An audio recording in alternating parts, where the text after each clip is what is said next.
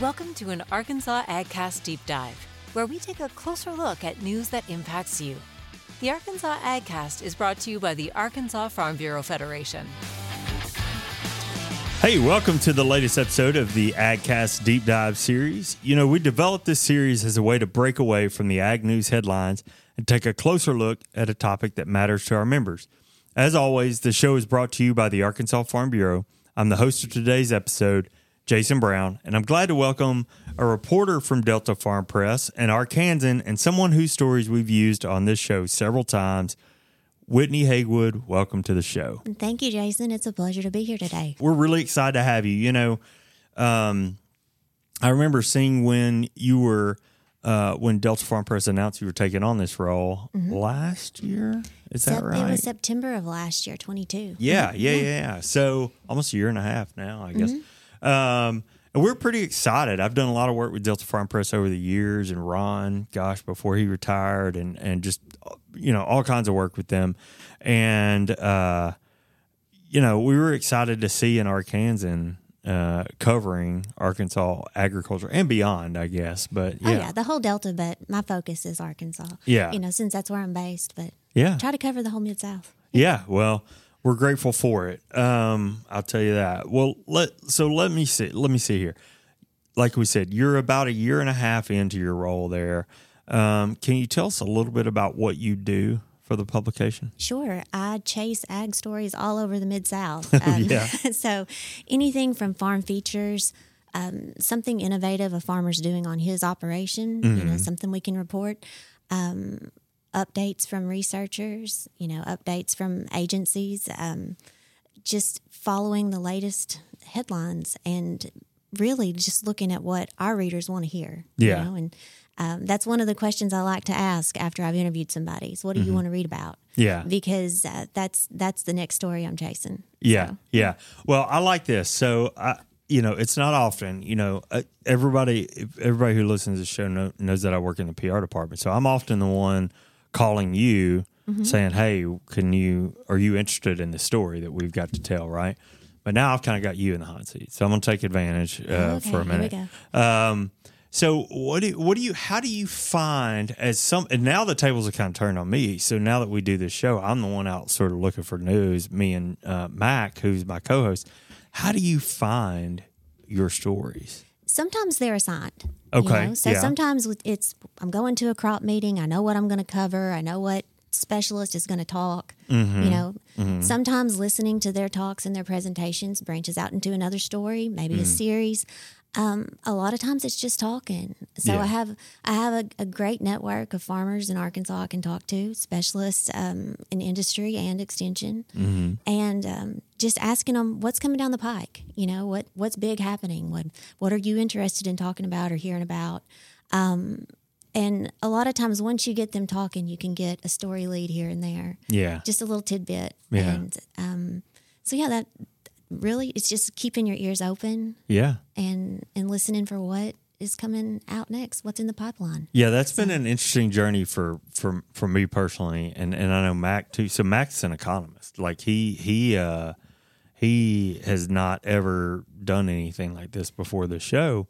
And so we've kind of had to train ourselves on how to be journalists to an extent. And sometimes we read stories or hear stories, and we sort of talk about that between the two of us and like, would this be valuable? What part of this would be valuable? What could we add to this and things like that? And it's been an interesting journey for us. Yeah, definitely.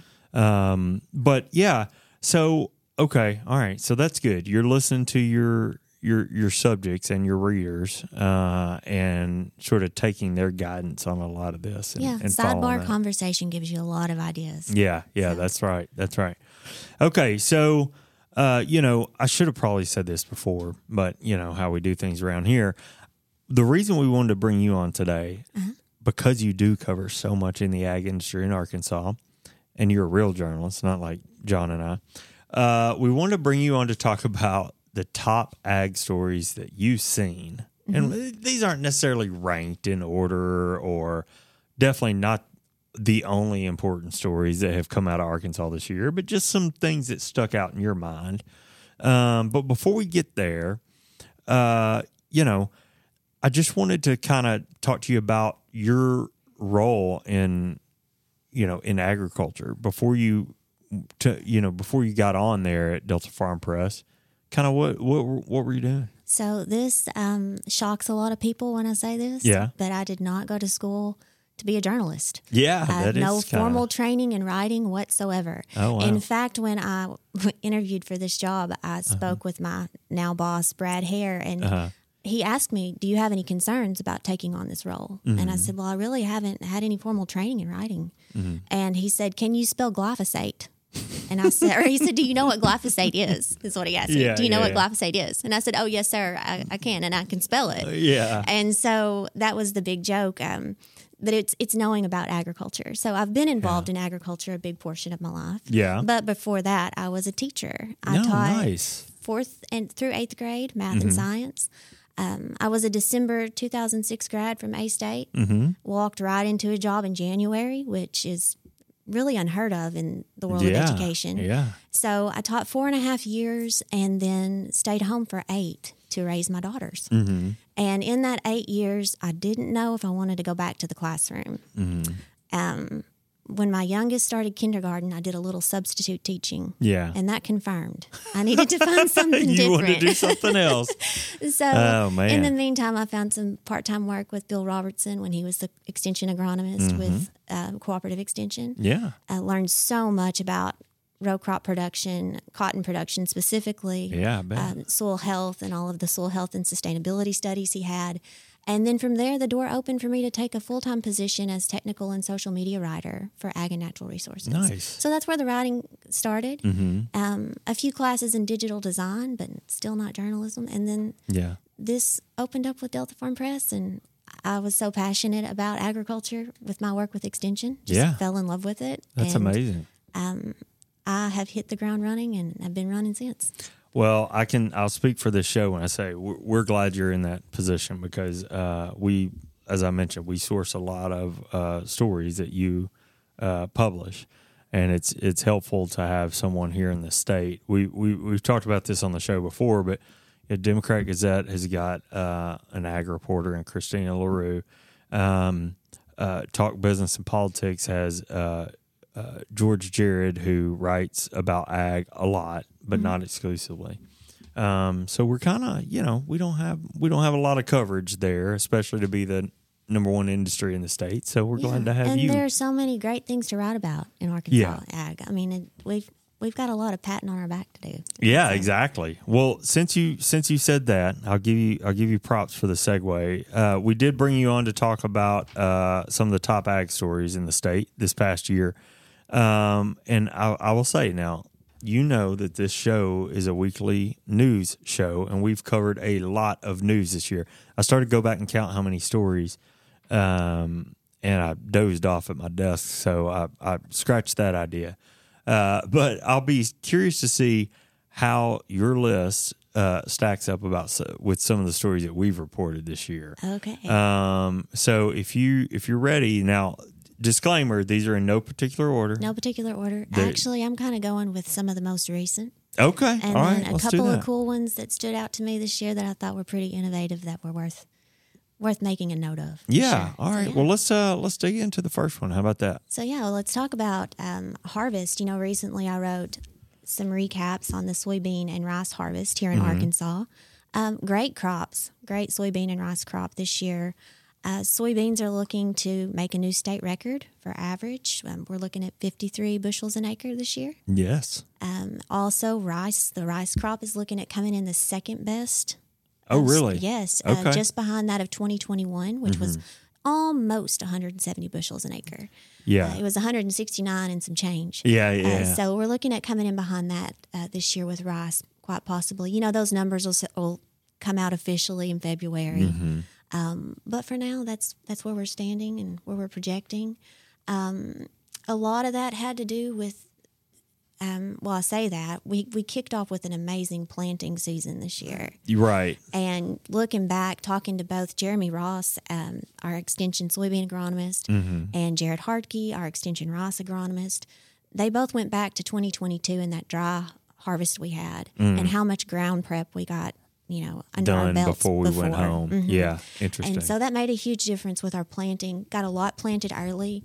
I believe in April, by the end of April, we had already 40% of our soybeans planted.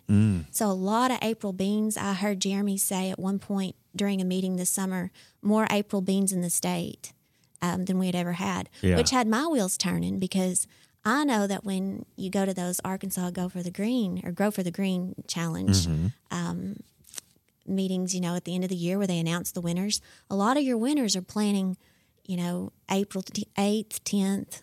So that's some good kind of research curious there. to see what it was going to look like this year. Unfortunately, when I talked to Jeremy, we had a cold snap at the end of April that really caused those April beans to struggle. Yeah. And so he said the full season beans showed out a little bit more this year, but still yet, record yield. So the procrastinators maybe benefited a little bit this year if you're a little slow getting them in. Maybe so. And then in talking about that recap, I visited with Brad Doyle for a little bit, and we know him around here. Oh yeah, he's he said that this year he remembered, or he irrigated more earlier than he ever remembered because of our dry weather in June. That we went into. But really with soybeans, they didn't have a lot of pest pressure. They didn't have a lot of disease pressure. Harvest this year again was dry, rolled right into it. Everything was going just fine until that last 20% or so, when they kind of bottlenecked with the granaries being full from the great rice crop we had already brought in, and then finding a place to put those soybeans. Yeah. So different reasons for that, river levels being lower, but that cleared up. That didn't slow us down too much. And then same with rice. We got an early start on planting with rice. And in talking to Jared for that rice article, and actually that's going to come out this Friday. It's really? Hit the website this Friday. Tell us where we can find it. It's on our Delta Farm Press. You can Google Delta Farm Press. It's on our Farm Progress website. Okay. On the Delta Farm Press page. And it's my visit with Jared about how rice panned out this year. Nice, yeah. So basically we had a lot planted early. And like March, early April, that rice did great. Rice that was planted about mid-April, it hit a wet, rainy period, and it struggled. Then it dried up. Now, the ground's already ready because we did all that fall field work in 22. So the planters rolled again, and that rice planted after that wet, rainy period did great. Oh, really? Yeah. So, this year we were projected 1.3 million acres, and with some upside. We really took the upside. We ended up at 1.4 million total rice acres, and a lot of medium grain this year. I believe he told me 200,000 acres of medium grain planted this year. So he said planting was going so fast. Usually you plant a crop and then there's a little overlap, you plant another crop. But everything was getting slammed in the ground so fast this year that it was hard to keep up with the projected planting. Interesting, Yeah. So as they rolled through the summer, they knew there was a lot of rice out there. Got to July and had another cold, rainy period. That was good for irrigation efficiency because we could shut some wells off. Yeah. But when it came to disease pressure, it wasn't so good with the timing. So there was some sheath blight some farmers had to deal with. Okay. And then just before, or I guess right as we rolled into harvest, think of those guys in Mississippi County where they had that storm come through Labor Day weekend and just totally blew that rice to the ground. I believe a lot of people said it pancaked the rice. So fortunately, it was the best case of a worst case scenario. It was an isolated storm. It wasn't a series of storms, and they didn't have a ton of water they had to fight. And I talked to Ryan Sullivan about his experience with that. He was so super optimistic that while it did slow them down, while they did lose some yield, in the end, like I said, it was the best case of a worst case scenario. And then another thing we can go back to this year. Yeah. One problem that we had this year that we hadn't had before was the wind. We had about 6 weeks of a northeast wind that just didn't let up. And so that did cause some plant stress. It did cause some drift issues this year that we had in the summer that we hadn't had in a while. So, and then when we got to harvest, the big topic was that the grain yields were great, right? Right. But the milling quality. Yeah, that's what I heard too. Was an issue. Yeah. And so I picked some brains. Okay. So I talked to some Rice Tech guys. I talked to Garrison Hardkey, who happens to be Jared's brother. I was a little concerned about writing an article featuring both of them at the same time. So yeah, exactly. Don't want to. So, but anyway, they both shared their thoughts on rice milling this year, and then also joining Garrison, which Garrison's the U.S. marketing director for Rice Tech.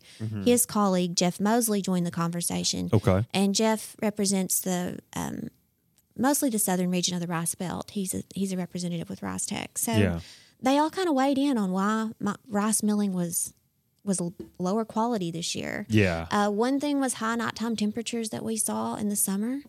We had, a lot of extreme heat, and when those nighttime temps creep up above 75 degrees, they saw the rice milling issue coming. And Garrison, he said it was like a train wreck that they saw coming. They just didn't know how bad it was going to be. Yeah. And so then we get into fall, and this fall was dry, just like last year was dry.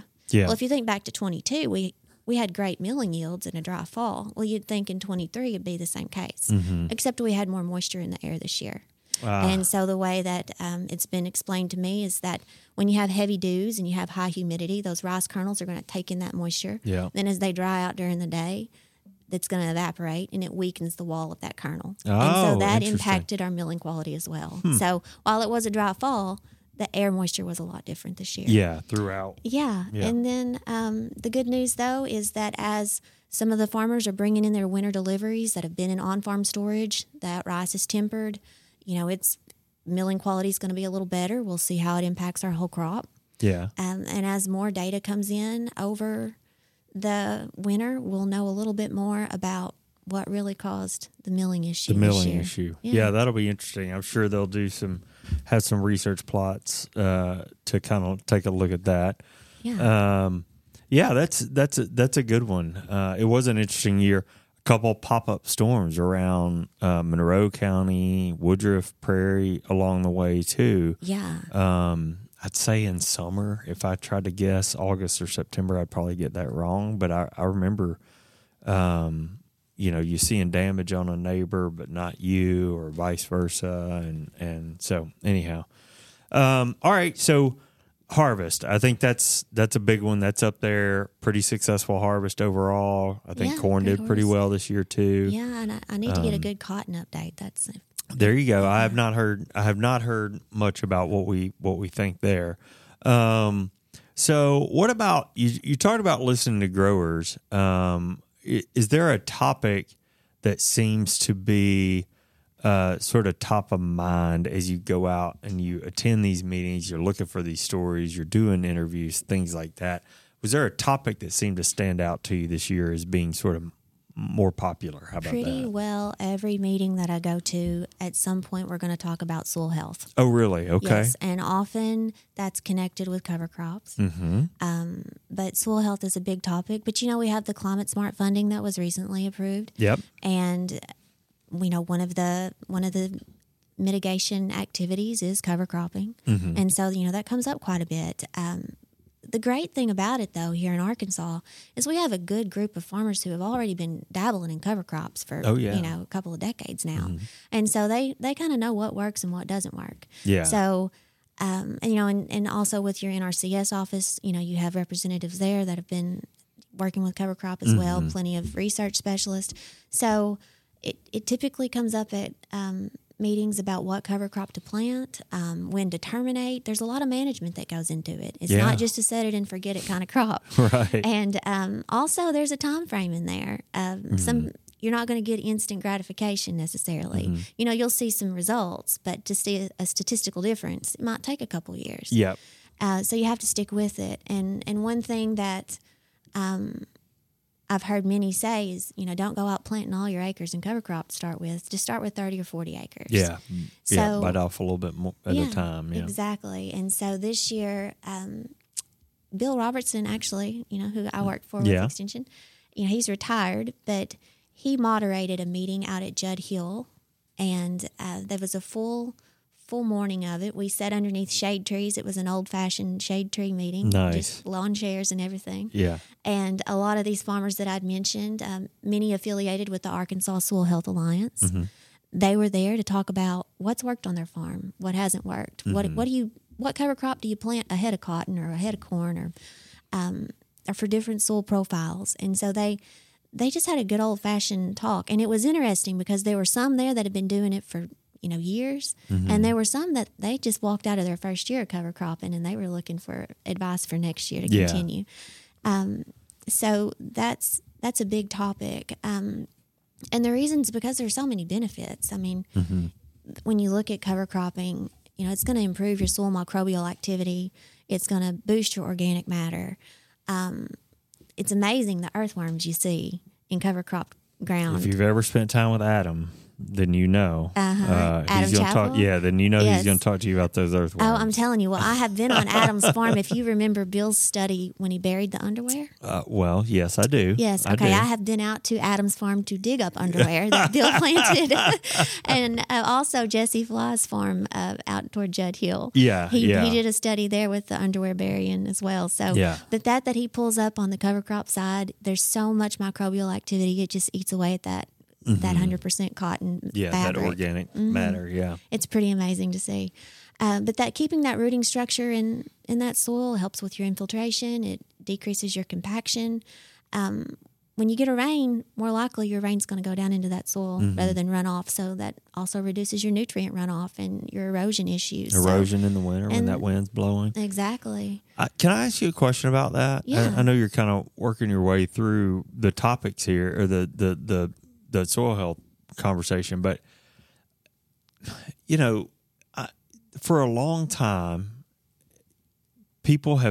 we've had that. How would I put this? I'll say it, the housekeeping conversation. My field sure does look nice and pretty when it's clean. Right.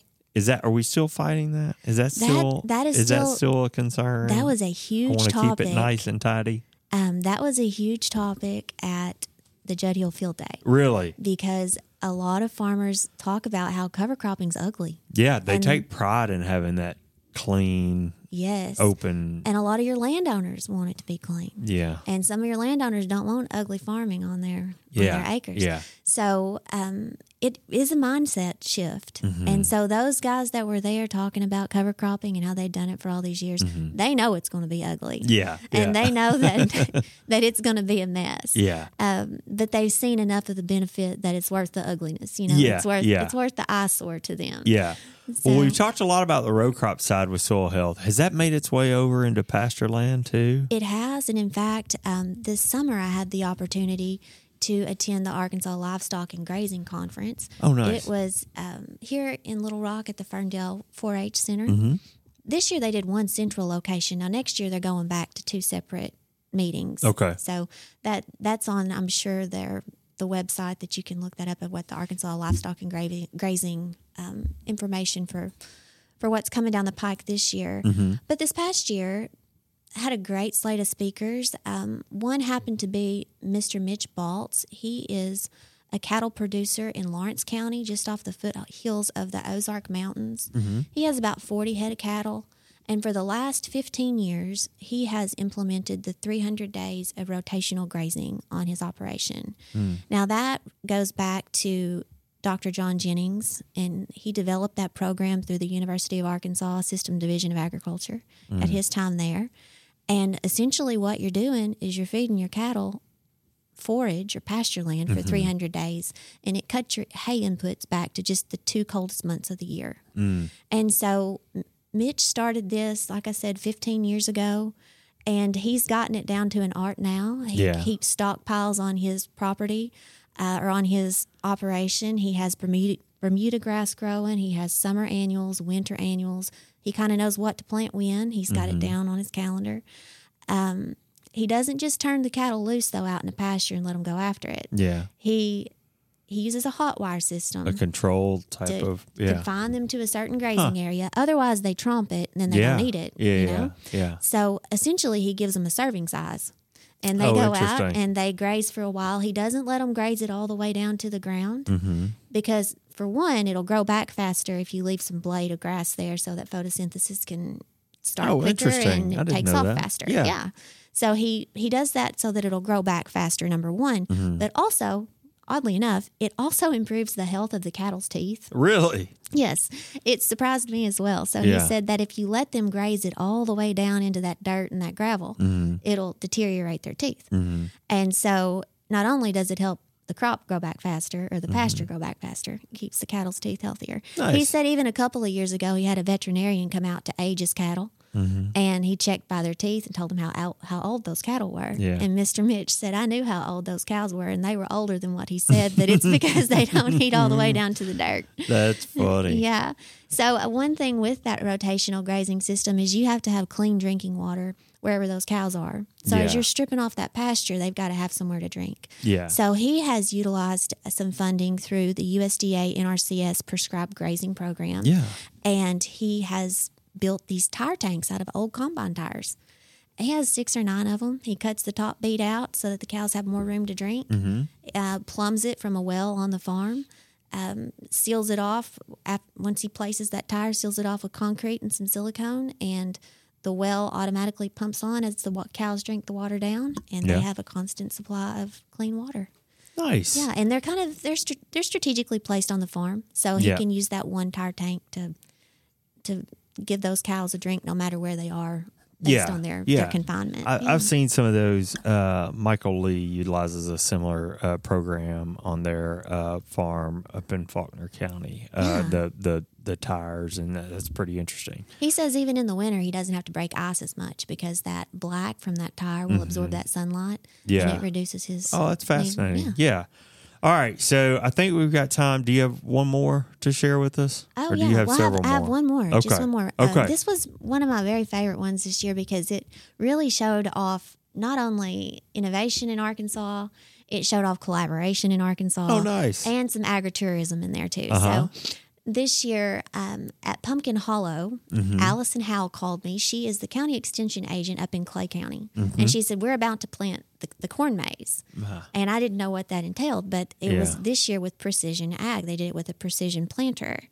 So in years past, what they would have done, and this is Pumpkin Hollow that Miss Ellen Dalton runs. You know, it's the oldest corn maze in the state of Arkansas. Oh, if you live in Northeast Arkansas or went to college in Northeast Arkansas like we both did, I mean, you know Pumpkin Hollow. Yes, and I took my girls there for the first time this year. Oh, they nice. absolutely loved it. And so in the past, what Miss Ellen would do would be get the design. You know, they have an art teacher, local art teacher that draws the design, and they would basically put it on graph paper, plant the whole field, and when the corn was about a foot tall, they'd go out and mow it down to match the design. And trim it. Oh, okay. Yeah. Okay. Mow out the alleys with, it took a lot of work, a good week's worth of work or so. And so this year, instead, they used a smart planter from John Deere, and they used the brain of Jason Davis, who works for Extension, and he basically formulated that picture that was drawn by the high school art teacher. He made it to where the planter understood what the picture looked like. And so when that planter rolled through that field this year, it basically painted the design onto the field. The planter shut off and turned on when it was supposed to. Wow. And they didn't have to go out and trim anything. They didn't have to mow any alleys. Yeah. It just took a ton of work off of their plate Wow. in June. Yeah. So do they irrigate that corn? Do you know if they do? I really don't know. We walked through it, and the girls and I got lost for a minute. And so I pulled up my story from Farm Press because I said, let's try to figure out where we are based on this picture. Yeah. But no, I'm not sure about the irrigation. Okay. I didn't see anything when I was out there, but I'm not sure. Okay. Yeah. All right. Yeah. Well, that's pretty cool. I know Jason Davis. We had him as a workshop speaker at our convention just a couple of weeks ago, really talking about, I think that conversation was kind of about farming from the air and some of the work he does in aerial application and drones and things like that. But of course, Jason Davis would be able to take a drawing and plant a cornfield. Yeah, it was impressive. Accordingly. Yeah. That's pretty neat. And so they're looking at doing it next year, maybe tweaking the process a little bit. But this looks like this innovation is here to stay. I can only Pumpkin imagine Hollow. that they can make a more complex maze now. It's going to be even harder next time when you go back. Yeah, exactly. See what's in store next year. But, the collaborative effort with that, they had seed that was donated. They had farmers that donated equipment, for the process. Yeah. It was amazing to see all the hands that came together to make that happen this year. So and just the agritourism aspect of that, which we talk about a lot on this show, mainly because of Mac and especially Crop Focus. But anyway, he's not here today. But yeah, we talk a lot about that agritourism aspect in the state, and our PR team covers a lot of that, and that's really fascinating. I think I'm going to make a note that we go do something about that next year, and follow that process, that journey from Farm Bureau's perspective. All right. Thank you for bringing those stories first and foremost. Yeah, you're welcome. Secondly, I'm going to tell you that we cannot let you out of the studio today without having a little fun. So on this show, we always ask, we always have a question that our guest does not know. Okay. And I'm going to tell you, you have done something for the first time ever on this program that has never been done on this program before. Okay. You have stepped on my toes for the fun question at the end. Oh, really? Yeah, you have. So let me just tell you, here's what I had. Mm-hmm. I read somewhere that you worked alongside Dr. Bill Robertson. You talked about that a couple times today. And that you have perhaps been around when he's unearthed one of these famous, how should we say that, visual aids, underwear. And I was going to ask if there was a story there. Yeah. So we can go ahead with this one, even though you kind of cheated a little bit. Yeah. So I have gone out with him to help dig those up. Now, 1 year, though, it wasn't just the underwear. So he did another project with Cotton Incorporated, and he buried hoodies, hooded sweatshirts, cotton polyblend jeans, cotton polyblend shirts, all poly, just to kind of see the decomposition across the board of what it looked like. So that was pretty cool. Yeah, that is. But yeah, that was a very fun project. He gets a big old laugh out of it, and at one of the very first conferences I went to, which I don't think they host this conference anymore, and the name of it's escaped me, but he took the Soil Your Undies poster and won top poster that year. Nice. Yeah, so for those listening, really quickly, if you have no clue what we're talking about this professor and this scientist who worked for the university and burying underwear and all that good stuff, can you give us like the quick overview of what the point of this is? Sure. So the whole point of this study is to show the difference in the microbial activity on cover crop planted ground versus conventional planted. Mm-hmm. So what he's done in the past is he'll take this. And it's underwear. I mean, you could use a T-shirt, but, for visual, it's cotton underwear, right? More appealing or more startling. I guess. It's a conversationist or a conversation piece, I guess. Yeah. So anyway, he plants it on either side and leaves it, 6 weeks or so, and comes back and digs it up. Mm-hmm. Well, when you dig up the underwear that's on the cover crop side, you can see the band, but it's mostly shreds where those earthworms and the organisms in the soil have just eaten away at that cotton fiber. Mm-hmm. You can dig up the underwear on the conventional tilled side, and it's pretty well still together. Yeah, it might have some roots growing through it. It might have a little nick or tear here, but you can still tell they're underwear. Yeah, you know what you're looking at. Right. But on the other side, on the cover crop side, unless you saw that band, you probably wouldn't know what that was. That's interesting. Very interesting. Huh. So it just shows the difference in cover crop and conservation practices, and how that makes a big difference in the microbial activity that's beneath our feet that we don't even see. Yeah, that soil health piece that you talked about. Yeah. Well, that's awesome. Well, thanks for bringing some of your favorite stories, some of the top stories that you found in Arkansas this year. Yeah. We appreciate you doing that. Thank you so much for being on. I'm gonna call it right here. We reserve the right to have you back on again soon. Certainly, anytime. All right, awesome. Well, that wraps up this special edition of the Arkansas AgCast. Thank you for taking the time to listen to this deep dive episode. We'll continue bringing on guests to take a closer look at topics important to our members. Remember, you can watch new weekly episodes of the Arkansas AgCast every Thursday. Find video episodes on Facebook and YouTube. Listen to the audio version where you listen to podcasts. and make sure to subscribe and leave us a review when you have a few extra minutes. The Arkansas AgCast is brought to you by the Arkansas Farm Bureau, as always, and I'm Jason Brown. We'll see you next time.